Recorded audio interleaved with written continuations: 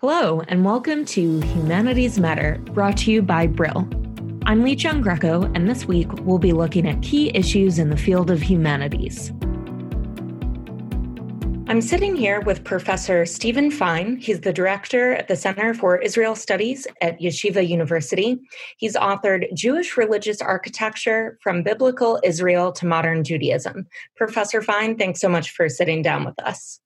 I'm so happy to be with you. Thank you. So I want to get to one of the chapters that you co-authored in this book is Herod's Temple, an Ornament to the Empire. This is really fascinating. And so just wondering if you can give our listeners a little taste of the significance of Herod's Temple and why it was so difficult to create a model of this based on what we could find in both literature and in excavations. Sure. You know, the Temple of Herod was called by one Roman author a jewel to the empire, and by another, the most important building in the East. And so we're dealing with a building that Romans looked at with the same awe that Jews looked at it when they say whoever's never seen Herod's building has never seen a beautiful building all of his life. And so it was quite a monument, the largest temple compound in the entire Roman world. The problem with it is that it doesn't exist anymore. We have the temenos, we have the platform, and that's this very large area surrounded on the western side by what's now the Western Wall. And then, of course, there's walls on the northern and the southern and the eastern side, but the Western Wall has continued religious significance. We know a lot about it. We know a lot about it because the Jewish historian of the first century, Flavius Josephus, wrote a lot. We know a lot about it because Roman authors mention it. We know a lot about it because the ancient rabbis have quite a bit to say about it. And we know a lot because the platform on which it stood still exists, and the area around that platform has been excavated.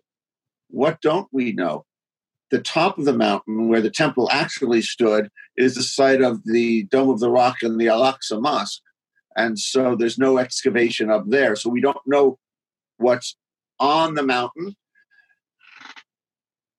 And we probably will never know what's underneath those buildings. And so we're dealing with a major piece of architecture of the first century, of which we know a lot from literary sources. We know a lot from archaeological material, but we don't know enough to really reconstruct it, to visualize it without parallels from throughout the Roman world. And so I teamed up with my friend and co-author, Peter Schertz, who is a classical archaeologist, and we, together with my skills in the text and the history of art and those sorts of things, and his in archaeology and the history of art, together we know more or less everything you can know about this building.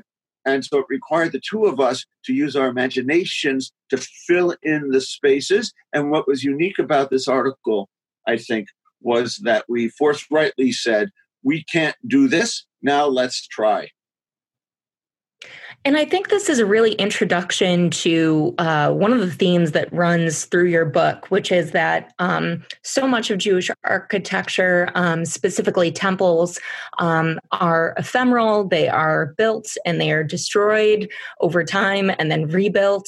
Can you tell us, why is that a running theme through here? And then why was Herod's Temple destroyed when even Flavius Josephus writes himself that it is this great architectural jewel, and the Romans seem to have really revered it themselves. Look, our book is the history of Jewish architecture, which goes from the tabernacle in the desert, as described in the book of Exodus, all the way till yesterday. There are very few themes in Western culture that you can stretch over all of the history of Western culture. This is one of them. After all, the tabernacle is central to Western thought going through the 18th century into the present. though of course you can't see it. It's written about. The Temple of Solomon, the same. The Temple of Herod, the same. And the book then continues through synagogues, which in the 19th and 20th century, some communities began to call temples in memory of that temple in Jerusalem. And then on to the present. Now, why was it destroyed? Because of serious culture clash between Judean culture and the imperial Roman culture as Rome set itself up in the East. Most principally, that notion that God's chosen people should not be ruled by a foreign power in the first century, and what are the implications of a pagan culture taking over? Now, they were used to pagan cultures taking over since the time of the Persians and the Greeks, since the time of Alexander the Great. But what they weren't used to was the level of cultural domination that was taking place in the first century BCE and the first century of the Common Era. That was startling. Now, why was it? And what happened with that?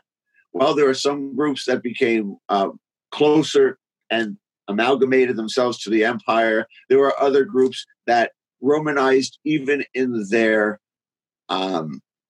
apocalyptic disdain for the empire, and lots of other people in between. Now, those people are called the Dead Sea Scroll people at one extreme, at the extreme, and the Sadducees at the other, with Pharisees and the believers in a prophet from the Galilee named Jesus in the middle. And so we have this place that was a cauldron of interaction and of stress. When Herod started to build his temple in 2019 BCE, rebuilding the temple that was rebuilt after the Babylonian exile of 586 BCE, when Herod began to rebuild a temple that was rather modest, Josephus tells us that the local hierarchy made sure that he collected the money, and the priests who were going to do the building and were all trained before he ever was allowed to start.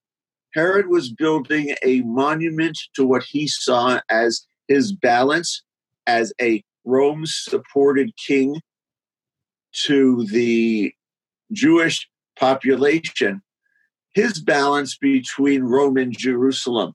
In his personal life, you could go to his palace and see that he lived more or less like a Roman. You can go all over the Mediterranean world and see temples and streets and even statue bases that have that used to hold statues, and its bases say right on them, this was given by Herod the Great. He was the master builder, as were his descendants, who went among the Jews, built for the Jews, went among the polytheists, built for the polytheist, and tried to maintain that very precarious balance between Rome and Jerusalem, the temple being the epitome, the focal point, and the crown for that balance. That's why all of this effort into reconstruction.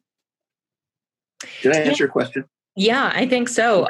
I mean, you talk about that balance, and that's what's so interesting about Herod. And you mentioned specifically with this temple, he used the Roman architectural form. You talk about, how elaborate this temple was, but then conformity to Jewish values of anti-idolism. So he didn't put any statues in this temple, or you write that it lacks sculpture. So, what does that reflect about his way of ruling and his legacy?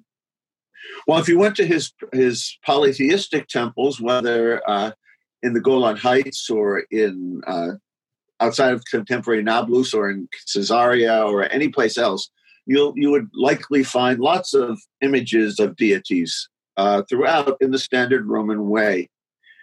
Since the time of the Maccabees in the 2nd century, those people of the Hanukkah story, Judea had been a place where Greek visual imagery wasn't welcome, meaning visual imagery that could be construed, seen, imagined as religious, not visual imagery that was average, birds, sometimes even people, plants, rocks, geometry, all sorts of stuff is possible and was brought in. But they created this environment that I once called, in the middle of the Gulf War, an idol-free zone on the basis of military terminology. They'd spread Judea, and they made sure that imagery that they didn't like wasn't readily central to the culture. This continued and became a standard of what Jews did. But I point out that to the north in Samaria, the Samaritans, the other Israelite nation, had the same rule and were much stricter. And across the Dead Sea and in the south, the Nabateans also avoided this kind of imagery. So it was a regional take that was specific to Jews and Samaritans for religious scruples that was violated by the coming of Hellenistic and Roman culture into this region. And so there was a force within the culture that would use Roman coins, even in the temple, would use all sorts of basic pieces of the empire, but within the public sphere wouldn't allow images of mythology, images of divinities, that sort of stuff. In fact, when this process began to become ideological in the second century, at the end of the second century BC, the story developed that Abraham, when he left from Ur, not just because he found God, but in finding God, his father, so the story goes, was an idol maker. He was a priest. And the clash that ultimately set him on his way to the promised land was the breaking of his father's idols. In other words, this became so central that having the imagery of alternate religious communities within their sphere just wasn't acceptable. Does that mean that Jews have a problem with art? No. Does that mean that Judaism has this Second Temple phobia against making images? No. And our book shows that as well. What it does mean is that it is a restricted vocabulary, that it tends not to do sculpture, but rather painting and other forms, that it is what I'd like to call anti-idolic, which is a word I sort of made up, as opposed to an-iconic. It doesn't just like images, it just likes certain kinds of images. So is this similar to in Islam? We see that as well, where there are no depictions of the prophets the way that you might see in Christianity. Is that because this is all rooted in, as you mentioned, the story of Abraham, like in the very earliest roots of Judaism? There was just a big book that came out about exactly this subject called The Image Debate. And I wrote the Jewish chapter there. Look, Islam is not as imageless as some parts of Islam would like you to believe. In some countries, there's all sorts of imagery. In Persia, they used to make images of the Prophet. This has to do a lot with the modernization of the Islamic world and the creation of a modern Islamic ideology, religion, belief system, though it's all rooted in traditional Islam, of course. Now, Judaism similarly develops, changes, evolves over time in regard to exactly these kinds of questions. Islam is drawing on Jewish proclivities, for sure. Christianity, in most of its history, has not. It's taken a very different path. For Christians, at least for Mediterranean Christians in the ancient world, the icon can be the image of the divinity or an important person like the Virgin Mary. And by looking at that icon, which is like the icon before, which is like the icon before, which is like the icon before, if you look through your icon straight through all those other icons that stand before it, you can come to the image and to your relationship with the Virgin Mary or with whomever else that you're trying to communicate with. For Jews, the text serves that function. So every Torah scroll looks more or less like every other Torah scroll throughout history, going back to the revelation of Moses at Sinai. And so we're Christians developed a visual icon. Jews developed a textual icon. Samaritans developed the same textual icon. So did Muslims. They developed a textual icon. The letter itself becomes a pathway to the holy. Hannah, how does that emphasis on the text affect the way all of these temples and synagogues are actually structured over the years? It seems like they're actually physically surrounding the text or physically surrounding the Torah, or we see the evolution of that over the centuries. Well, that's absolutely true. I wrote a book once, my dissertation, on the development of exactly that notion, where I argued that the text is the holy object that's used by the holy people in what became the holy place. And then how do you create the stage upon which the liturgy is important to that community, the life cycle events important to that community take place? And that's what makes Jewish architecture. It's not about style. It's not about form most of the time. It's about taking that centrality of certain fixed features, the most important one being the place where the Torah ark is kept, or where the Torah is kept in the ark. In other words, wherever this community has lived over a very long time, its forms have been the forms of the general culture. I like to say often that Jews are the same as everyone else. If they live in the Islamic world, they do what Muslims do. And if they live in the Christian world, they do what Christians do. But that statement has a stipulation, which is until they're different.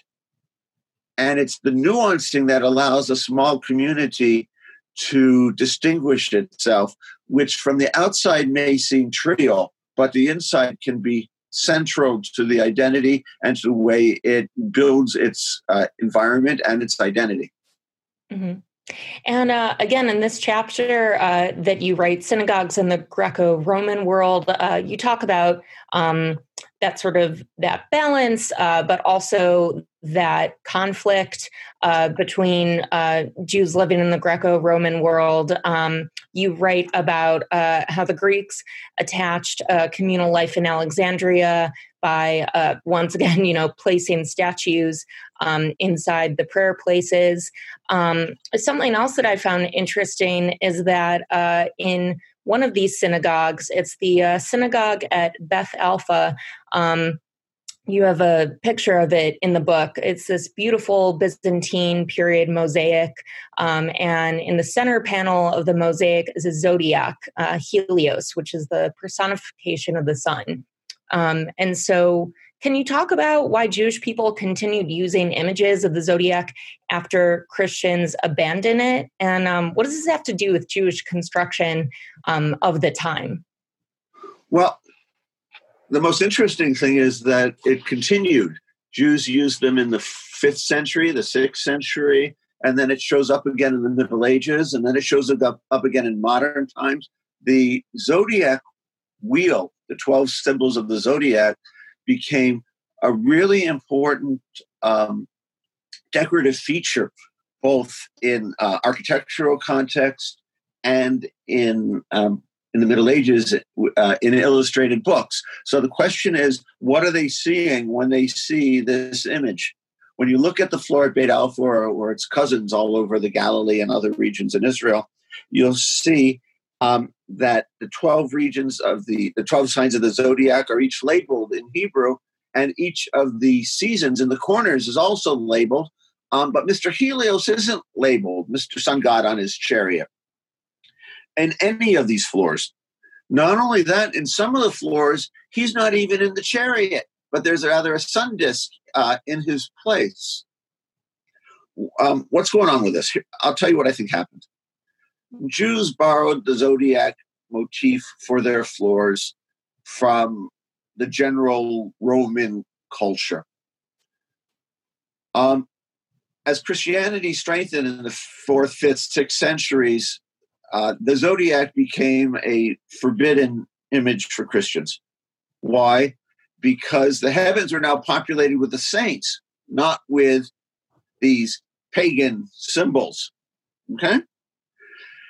as a place that's populated with the saints, the proper image might be the starry, starry night, as you see in one of the tombs in Ravenna in Italy, with a huge cross in the center and the heavens as you look up. But for Jews, it was different. The signs of the zodiac mark the 12 months of the lunar year. And the Jewish year is a lunar year. And so for Jews, when they look up in the sky and see the zodiac signs, or can see a full moon or a partial moon or a moon that isn't even there, even my little kids can look up and see, oh, it's the beginning of the month. Oh, it's the end of the month, from a big moon in New York City where it's hardly possible to see anything in the sky because of the light pollution. Now, going back to the 6th century when there was no light pollution, the heavens were really, really close. And these folks had deep beliefs about what were up there. As the song says, God is watching us from a distance, but the distance isn't so far when the stars are looking in at you. And you believe that the planets are the eyes of God flickering through the heavens. And so the zodiac signs had real presence, and lots of people believed that if you knew when something happened and what the calculation of the zodiac was, you could actually understand something better about a world where they didn't have telescopes and they didn't have penicillin. These days with Corona, we understand things that we can't understand or that we can't control a little bit better than we might have a month and a half ago. These people couldn't control the universe. Their control of the universe was by interpreting the phenomena around them. But more than that, they believed that up there was God on his throne, and surrounding him were zillions of angels. And in their prayer, they would say that amazing phrase from Isaiah, holy, holy, holy is the Lord of hosts, raise up their feet as if they were raising to heaven, and think that the angels are reaching down to them. And so what we're looking at is what one scholar called the dome of heaven projected into this space. Now, did they think that this was idolatrous? Well, some people were clearly uncomfortable with Mr. Helios in the middle of the floor, as I said before. But in general, no. In fact, they wrote sacred poetry, Piyutim, around the theme of the zodiac. And you can almost imagine people in these synagogues listening to a liturgical poem that goes from month to month and talks about, for example, each of the zodiac signs of the 12 months, crying at the destruction of the temple on the day that it was destroyed in the month of August, the 9th of Av. You can see these people living in a space that's between heaven and earth. Now, let's not overstate that. They borrowed this imagery from a Roman context. I don't think it's particularly mystical, as some people would like to have it.